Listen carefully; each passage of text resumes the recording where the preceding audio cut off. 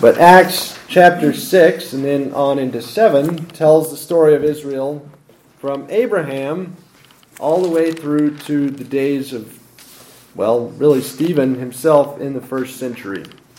So let's listen now to the Word of God starting at Acts chapter 6, if you'll turn there, and verse 9, or actually verse 8.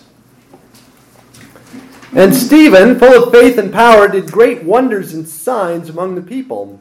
Then there arose some from what is called the synagogue of the freedmen, Cyrenians, Alexandrians, and those from Cilicia and Asia, disputing with Stephen, and they were not able to resist the wisdom and the spirit by which he spoke. Then they secretly induced men to say, "We have heard him speak blasphemous words against Moses and God." And they stirred up the people, the elders and the scribes, and they came upon him, seized him, and brought him to the council. They also set up false witnesses who said, "This man does not cease to speak blasphemous words against this holy place and the law. For we have heard him say that this Jesus of Nazareth will destroy this place and change the customs which Moses delivered to us." And all who sat in the council, looking steadfastly at him, saw his face as the face of an angel. Then the high priest said, "Are these things so?" And he said, "Men and brethren and fathers, listen. The God of glory appeared to our father Abraham when he was in Mesopotamia, before he dwelt in Haran, and said to him, 'Get out of your country and from your relatives, and come to a land that I will show you.' Then he came out of the land of the Chaldeans and dwelt in Haran, and from there, when his father was dead, he moved him to this land in which you now dwell. And God gave him no inheritance in it, not even enough to set his foot on. But even when Abraham had no child, he promised to give it to him for a possession and to his descendants after him. But God spoke in this way, that his descendants would sojourn in a foreign land, and that they would bring them into bondage and oppress them 400 years. And the nation to whom they will be in bondage I will judge, said God, and after that they will come out and serve me in this place. Remember, the dispute is over this place. Stephen mentioned. Then he gave them the covenant of circumcision, and so Abraham begot Isaac and circumcised him on the 8th day. And Isaac begot and circumcised Jacob, and Jacob begot and circumcised the 12 patriarchs. And the patriarchs, becoming envious, sold Joseph into Egypt, but God was with him and delivered him out of all his troubles and gave him favor and wisdom in the presence of Pharaoh, king of Egypt, and he made him governor over Egypt and all his house. Now a famine and great trouble came over all the land of Egypt and Canaan, and our fathers found no sustenance. But when Jacob heard that there was grain in Egypt, he sent out our fathers first, and the second time Joseph was made known to his brothers, and Joseph's family became known to Pharaoh. Then Joseph sent and called his father Jacob and all his relatives to him, 75 people. So Jacob went down to Egypt, and he died, and our fathers, and they were carried back to Shechem and laid in the tomb that Abraham bought for a sum of money from the sons of Hamor, the father of Shechem. But when the time of the promise drew near, which God had sworn to Abraham, the people grew and multiplied in Egypt, till another king arose who did not know Joseph. This man dealt treacherously with our people and oppressed our forefathers, making them expose their babies so that they might not live. At this time Moses was born and was well-pleasing to God, and he was brought up in his father's house for 3 months. But when he was set out, Pharaoh's daughter took him away and brought him up as her own son. And Moses was learned in all the wisdom of the Egyptians and was mighty in words and deeds. And when he was 40 years old, it came into his heart to visit his brethren, the children of Israel. And seeing one of them suffer wrong, he defended and avenged him who was oppressed, and struck down the Egyptian, for he supposed that his brethren would have understood that God would deliver them by his hand. But they did not understand. And the next day he appeared to 2 of them as they were fighting, and tried to reconcile them in peace, saying, "Men, you are brethren, why do you wrong one another?" But he who did his neighbor wrong pushed him away, saying, "Who made you a judge and deliverer over us? Do you want to kill me as you did the Egyptian yesterday?" At this saying, Moses fled and became a sojourner in the land of Midian, where he had 2 sons. And when 40 years had passed, an angel of the Lord appeared to him in a flame of fire in a bush in the wilderness of Mount Sinai. When Moses saw it, he marveled at the sight. And as he drew near to observe, the voice of the Lord came to him, saying, "I am the God of your fathers, the God of Abraham, the God of Isaac, and the God of Jacob."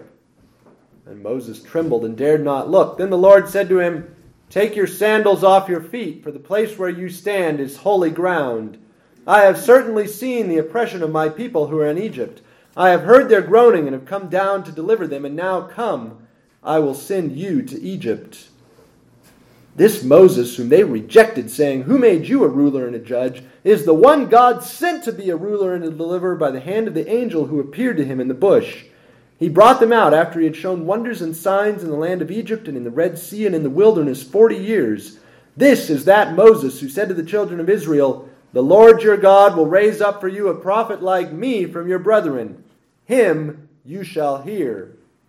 This is he who was in the church in the wilderness with the angel who spoke to him on Mount Sinai, and with our fathers, the one who received the living oracles to give to us, whom our fathers would not obey, but rejected, and in their hearts they turned back to Egypt, saying to Aaron, Make us gods to go before us. As for this Moses who brought us out of the land of Egypt, we do not know what has become of him.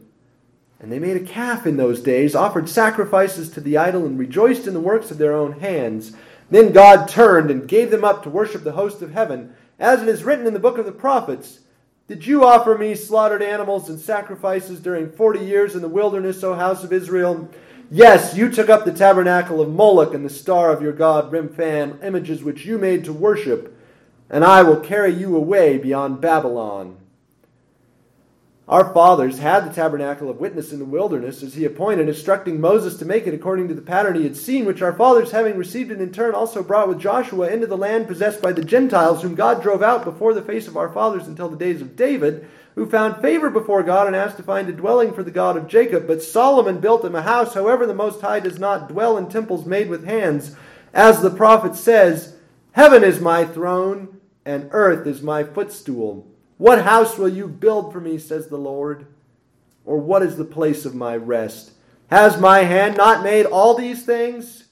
You stiff-necked and uncircumcised in heart and ears, you always resist the Holy Spirit as your fathers did. So do you. Which of the prophets did your fathers not persecute? And they killed those who foretold the coming of the just one, of whom you now have become the betrayers and murderers, who have received the law by the direction of angels and have not kept it. When they heard these things, they were cut to the heart, and they gnashed at him with their teeth. But he, being full of the Holy Spirit, gazed into heaven and saw the glory of God, and Jesus standing at the right hand of God, and said, Look, I see the heavens opened, and the Son of Man standing at the right hand of God. Then they cried out with a loud voice, and stopped their ears, and ran at him with one accord, and they cast him out of the city, and stoned him. And the witnesses laid down their clothes at the feet of a young man named Saul, and they stoned Stephen as he was calling on God and saying, Lord Jesus, receive my spirit. Then he knelt down and cried out with a loud voice, Lord, do not charge them with this sin. And when he had said this, he fell asleep. Let's pray. Heavenly Father, don't let us get lost in the details. Help us to see Stephen's points, to understand them, and apply them to ourselves. Father, don't let us wander off the path and become lawbreakers who are convinced that we are law keepers. Thank you that your Son reigns and that he is free to change how he reigns. Help us to know that, to believe that, to trust in him, and to submit to his reign as it is expressed today in your church. Give me wisdom and boldness to speak powerfully with the demonstration of your Spirit what this text has to tell us this morning. We pray that you would help us all to listen, to be changed to the next degree of glory by the teaching of your word. We ask it in Christ's name. Amen. Well, as you probably know, here 9 minutes into the sermon, this is the longest speech in Acts by a fairly significant margin. We're 1/4 of the way in, chapter 7 of 28 chapters, and Luke gives us this magnificent set-piece speech that's bigger than Peter's Pentecost speech, bigger than the speech describing the inclusion of the Gentiles in chapter 10, longer than the account of the Jerusalem Council in chapter 15. Why does Luke give so much space to material that already appears in the Bible? Everything in this is simply retelling Exodus, Numbers, and a little bit of what's in Samuel and Kings. A few verses from Amos, a few verses from Isaiah. Why does Luke spend so much time here? Well, the answer is that he wants to tell us how we got here. He's using historical narrative as theological argument. He's describing the prehistory of the reign of Christ and linking it to Christ's current, present-day reign. Above all, Stephen is defending Jesus' right to destroy the temple and change the Mosaic customs.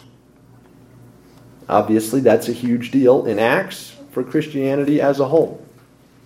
Does Jesus have the right to scrap the Levitical system?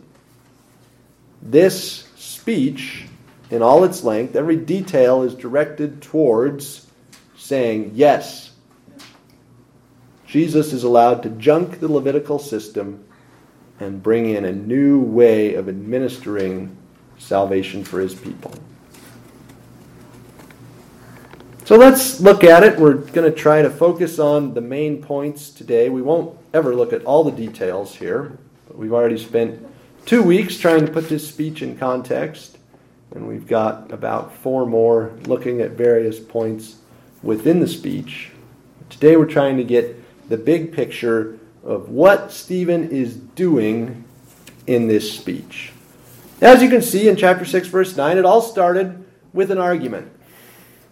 Stephen happens to get involved in a theological dispute with some men from a particular synagogue. Now, according to the archaeologists, something like 600 synagogues were in Jerusalem at this time. But this one, the synagogue of the freedmen, which was an ethnic congregation, but not what we would think of as an ethnic congregation with people from one place. This is people from 4 places. We have 2 groups of Africans. We have Cyrenians and Alexandrians. And we also have 2 groups of people from Asia Minor / Syria, those from Cilicia and Asia. So, and of course, it's easy to speculate that one of these people happened to be the young man named Saul, who was, of course, from Cilicia. Now, Luke doesn't tell us that, but it's an interesting thought. Anyhow, there's an ethnic congregation, perhaps one that Stephen himself had belonged to before he was a Christian, and he starts arguing with these folks. And he wins! And they are unwilling to change their minds because he won and proved them wrong. And so they decide to fight dirty. And they go recruit some false witnesses. See if they can get some people who will get him condemned to death. And in fact, they successfully do that. They appeal to force, get false witnesses who come and make charges regarding this place, that is, the temple, and the law. Or phrased another way, Jesus will destroy this place, change the customs which Moses delivered. So the argument has 2 prongs, or the accusations have 2 prongs. Prong 1, Stephen is opposed to the temple. Prong 2, Stephen is opposed to the entire Mosaic Levitical system. And therefore, he's guilty. That's the accusation. Now, the trial begins, right? In ancient times, trials were scheduled much faster than they are today. And so they drag him right off to the trial. The high priest utters his one line, "Is that so?" Which the high priest has the cordiality to let Stephen speak. He's willing to hear Stephen's side of the story. And Stephen starts on common ground. Abraham. Well, before we get there, of course, we have to see the clue Luke gives us right in the last verse of chapter 6. Stephen's face Even before the trial starts, you can take one look at the guy and know that he's not guilty. His face looked like the face of an angel. And what you see is what you get. Except that appearances can be deceiving, right? We have these two contradictory proverbs in English. Which is true? Well, they're both true to some extent. Luke is simply saying, faces show what's in the heart often enough that they should have looked at his face and said, I don't think he's guilty. A man with a face like that is not likely to be blaspheming Moses and God.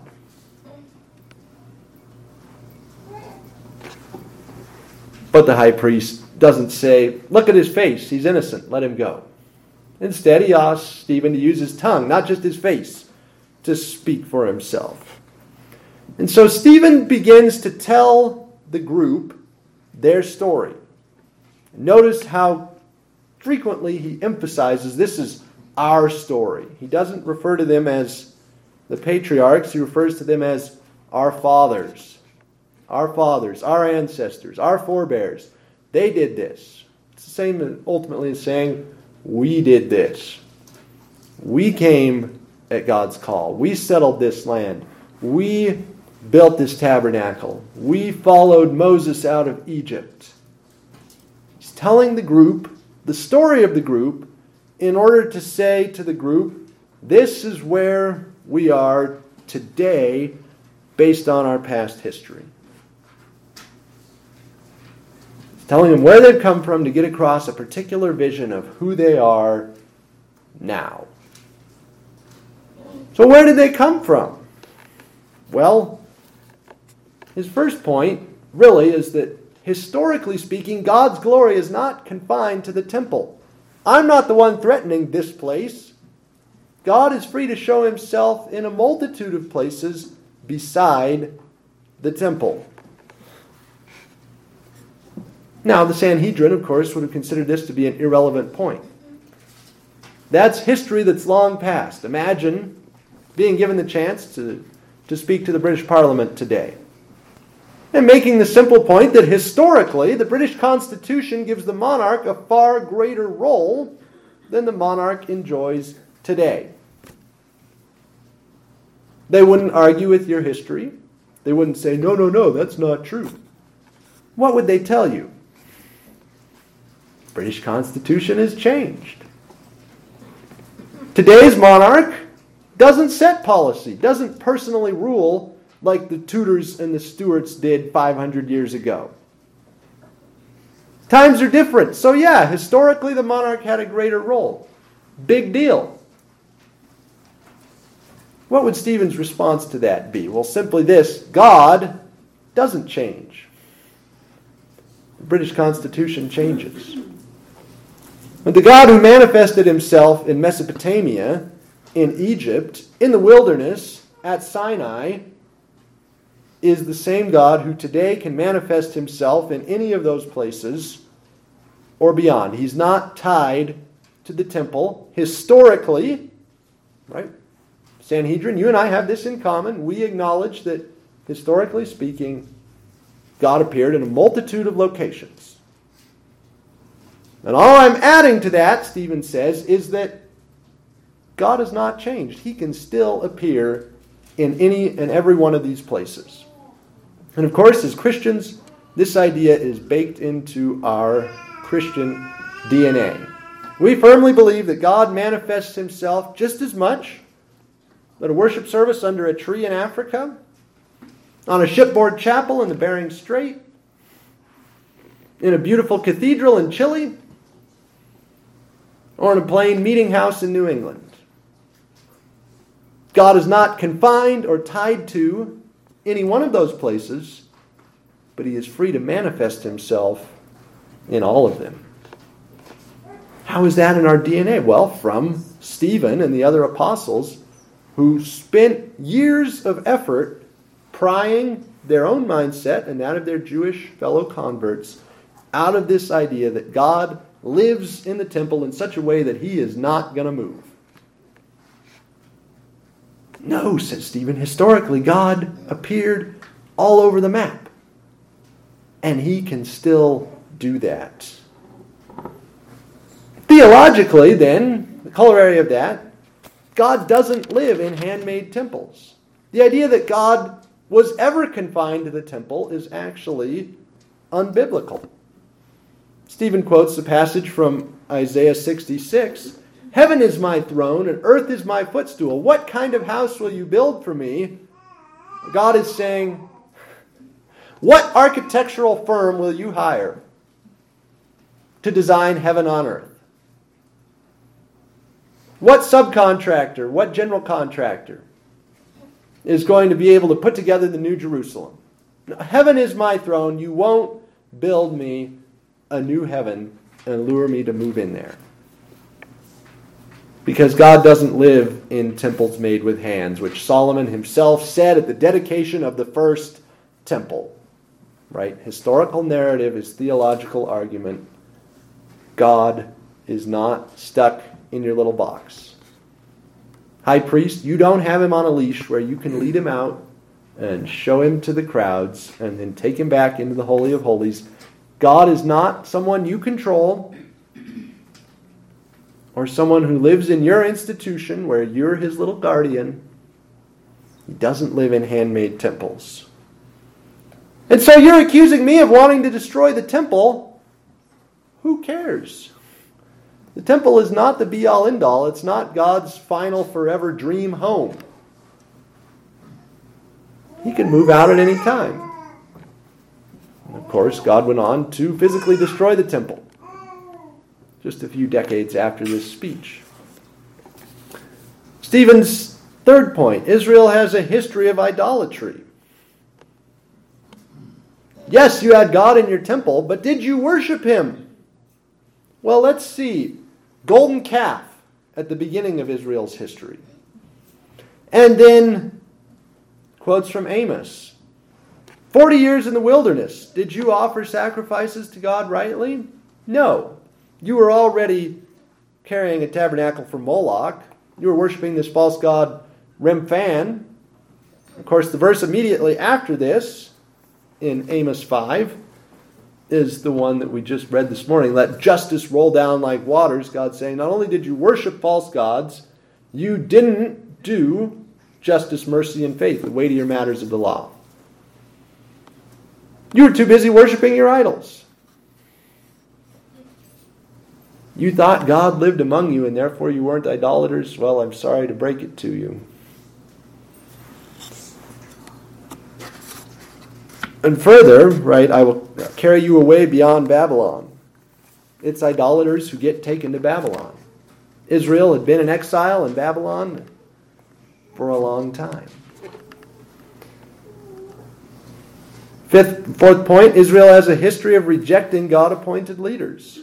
He starts by talking about Joseph and how on their first coming his brothers didn't recognize him or submit to him. It's only on the second coming of the brothers that they recognized it was Joseph. They rejected Moses. Most of Stephen's speech, of course, is about Moses because he was accused of not liking Moses, not submitting to Moses. He says, let me tell you about Moses. Who is it that didn't submit to Moses? Oh, I know. God's people in general didn't submit to Moses. What's the implication? That very much includes you. This man whom they rejected, saying, who made you a judge and deliverer over us, is the one God sent to be a ruler and deliverer. The people of God didn't accept Moses, but God put him in charge anyway. And then the prophets. Which of the prophets did your fathers not persecute? Verse 52. I really like that one of the commentators says, this statement, this question is simply false. I guess he was thinking of Gad, perhaps, David's personal prophet, not persecuted. But can you think of any other named prophet who was accepted and lauded by the establishment? There's not one, and even Gad had to take his life in his hands at times. Or Nathan, when like Nathan, right, confronting David over adultery and murder.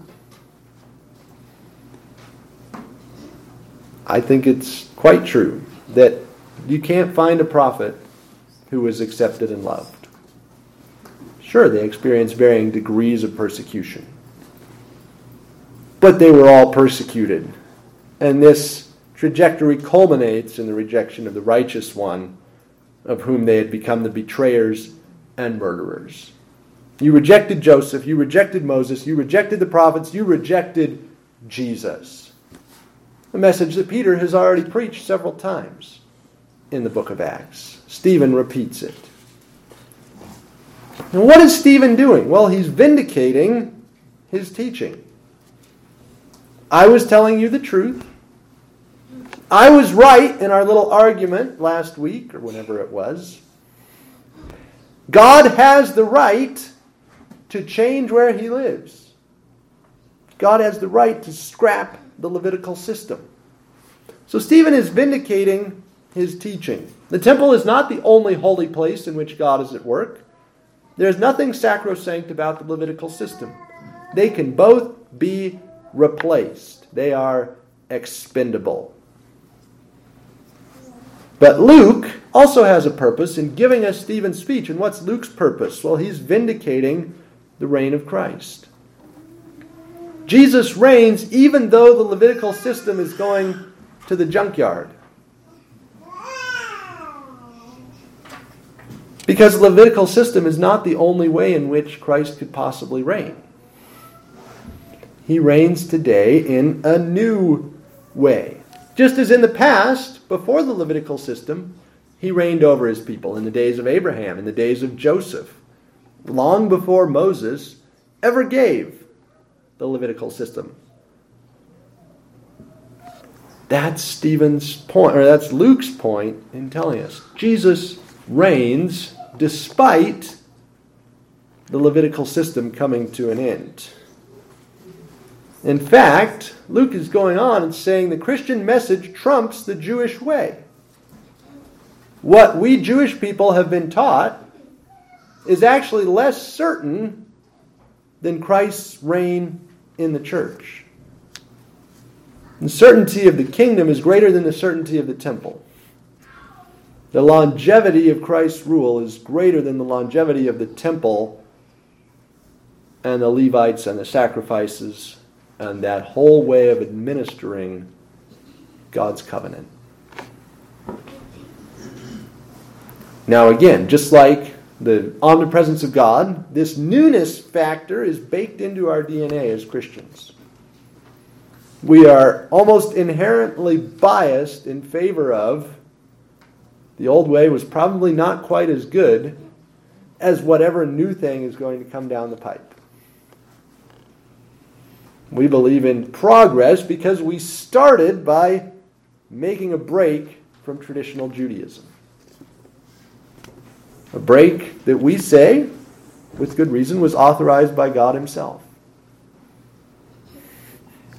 I remember as a community college student sitting in the lobby one day, meeting another one of my fellow students, and getting into a theological discussion with him. He was from another church in Greeley, and we were talking about some practice that his church had. I don't remember what it is. And I said, "Are you sure you guys ought to be doing that?" He was like, yeah. New wineskins, man. This idea of the new. It's different than the historic practice, therefore it's probably better. Is in the church for a very good reason. We needed it to move beyond the Levitical way. But it can be abused to the throwing out of good things that the church needs. So Stephen vindicates his teaching. Luke vindicates the reign of Christ. Finally, Luke transitions to a second bit of historical narrative that's a further theological argument. His first point, well, Israel's response to its history demonstrates its guilt. Stephen says You break the law of God and kill the prophets. So what do in response to that accusation? Oh, they break God's law and they kill a prophet. Right? What is Stephen thinking as the stones hit him? You're not helping your case. You're not proving that you're right. In fact, you're proving that I'm right because I said you people break God's law and kill prophets. So it is. Israel hears their history, and the way they respond shows them to be guilty. But Stephen's response demonstrates his Christ-likeness as he dies, like his master, praying for God to forgive them. Lord, do not charge them with this sin. So how do we live? If somebody lays out the facts, the historical narrative that shows that you're guilty of something, what does your response show? Do you lie, obfuscate, throw sand, fight back, lay out a historical narrative showing how they're 5 times guiltier? Or do you behave like Stephen and show by your holy conduct that either, right, what you said is superior, or that you were wrong and you repent and change? Do we live as though our faith is the truth? And does believing what we say we believe make us more morally upright? So the final vindication of Stephen, he was vindicated already at the beginning by his face as he sat in the courtroom. He looked like an angel. But now at the end, he looks into heaven and sees the face of God. Jesus standing at the right hand of God. Vindication that this is where you're going, Stephen. When those stones crush your skull, you'll be going straight into the presence of Jesus. Does God smile on our deeds as he did on Stephen's? Jesus has the right to abolish the temple and change the Mosaic customs. Stephen announced it and died for it, leaving us with the challenge to live for the new temple and the new customs that Jesus gave us, the new way of worship. It's not confined to a temple, but is everywhere God's people meet. It's driven rather than by sacrifices and Levitical system and people from a particular family running the priesthood and so on. The new customs are driven by hearing the word, partaking the sacraments, meeting with the people of God, praying together. Stephen died for this new way. Are we willing to live for it? Jesus reigns. The administration is different, but it's still him. Still reigning. So trust and obey him. Let's pray. Father, we thank you for Stephen's speech, the history he gave, the theology he expressed, that you can change your residence, that you no longer live in a particular building in Jerusalem, that you now live wherever your people gather. Father, thank you that Jesus reigns and that he reigns in the midst of his people. Help us to submit to that reign, including by knowing when we've been beaten in an argument and changing our mind and humbling ourselves, including by knowing when we've sinned and repenting and turning away from that sin and not sinning it anymore. Help us, Father, not to be driven by pride, but to be driven by humility, a humility that is also a confidence that Jesus truly reigns. Thank you for sending Stephen to tell us these truths. In Jesus' name, amen.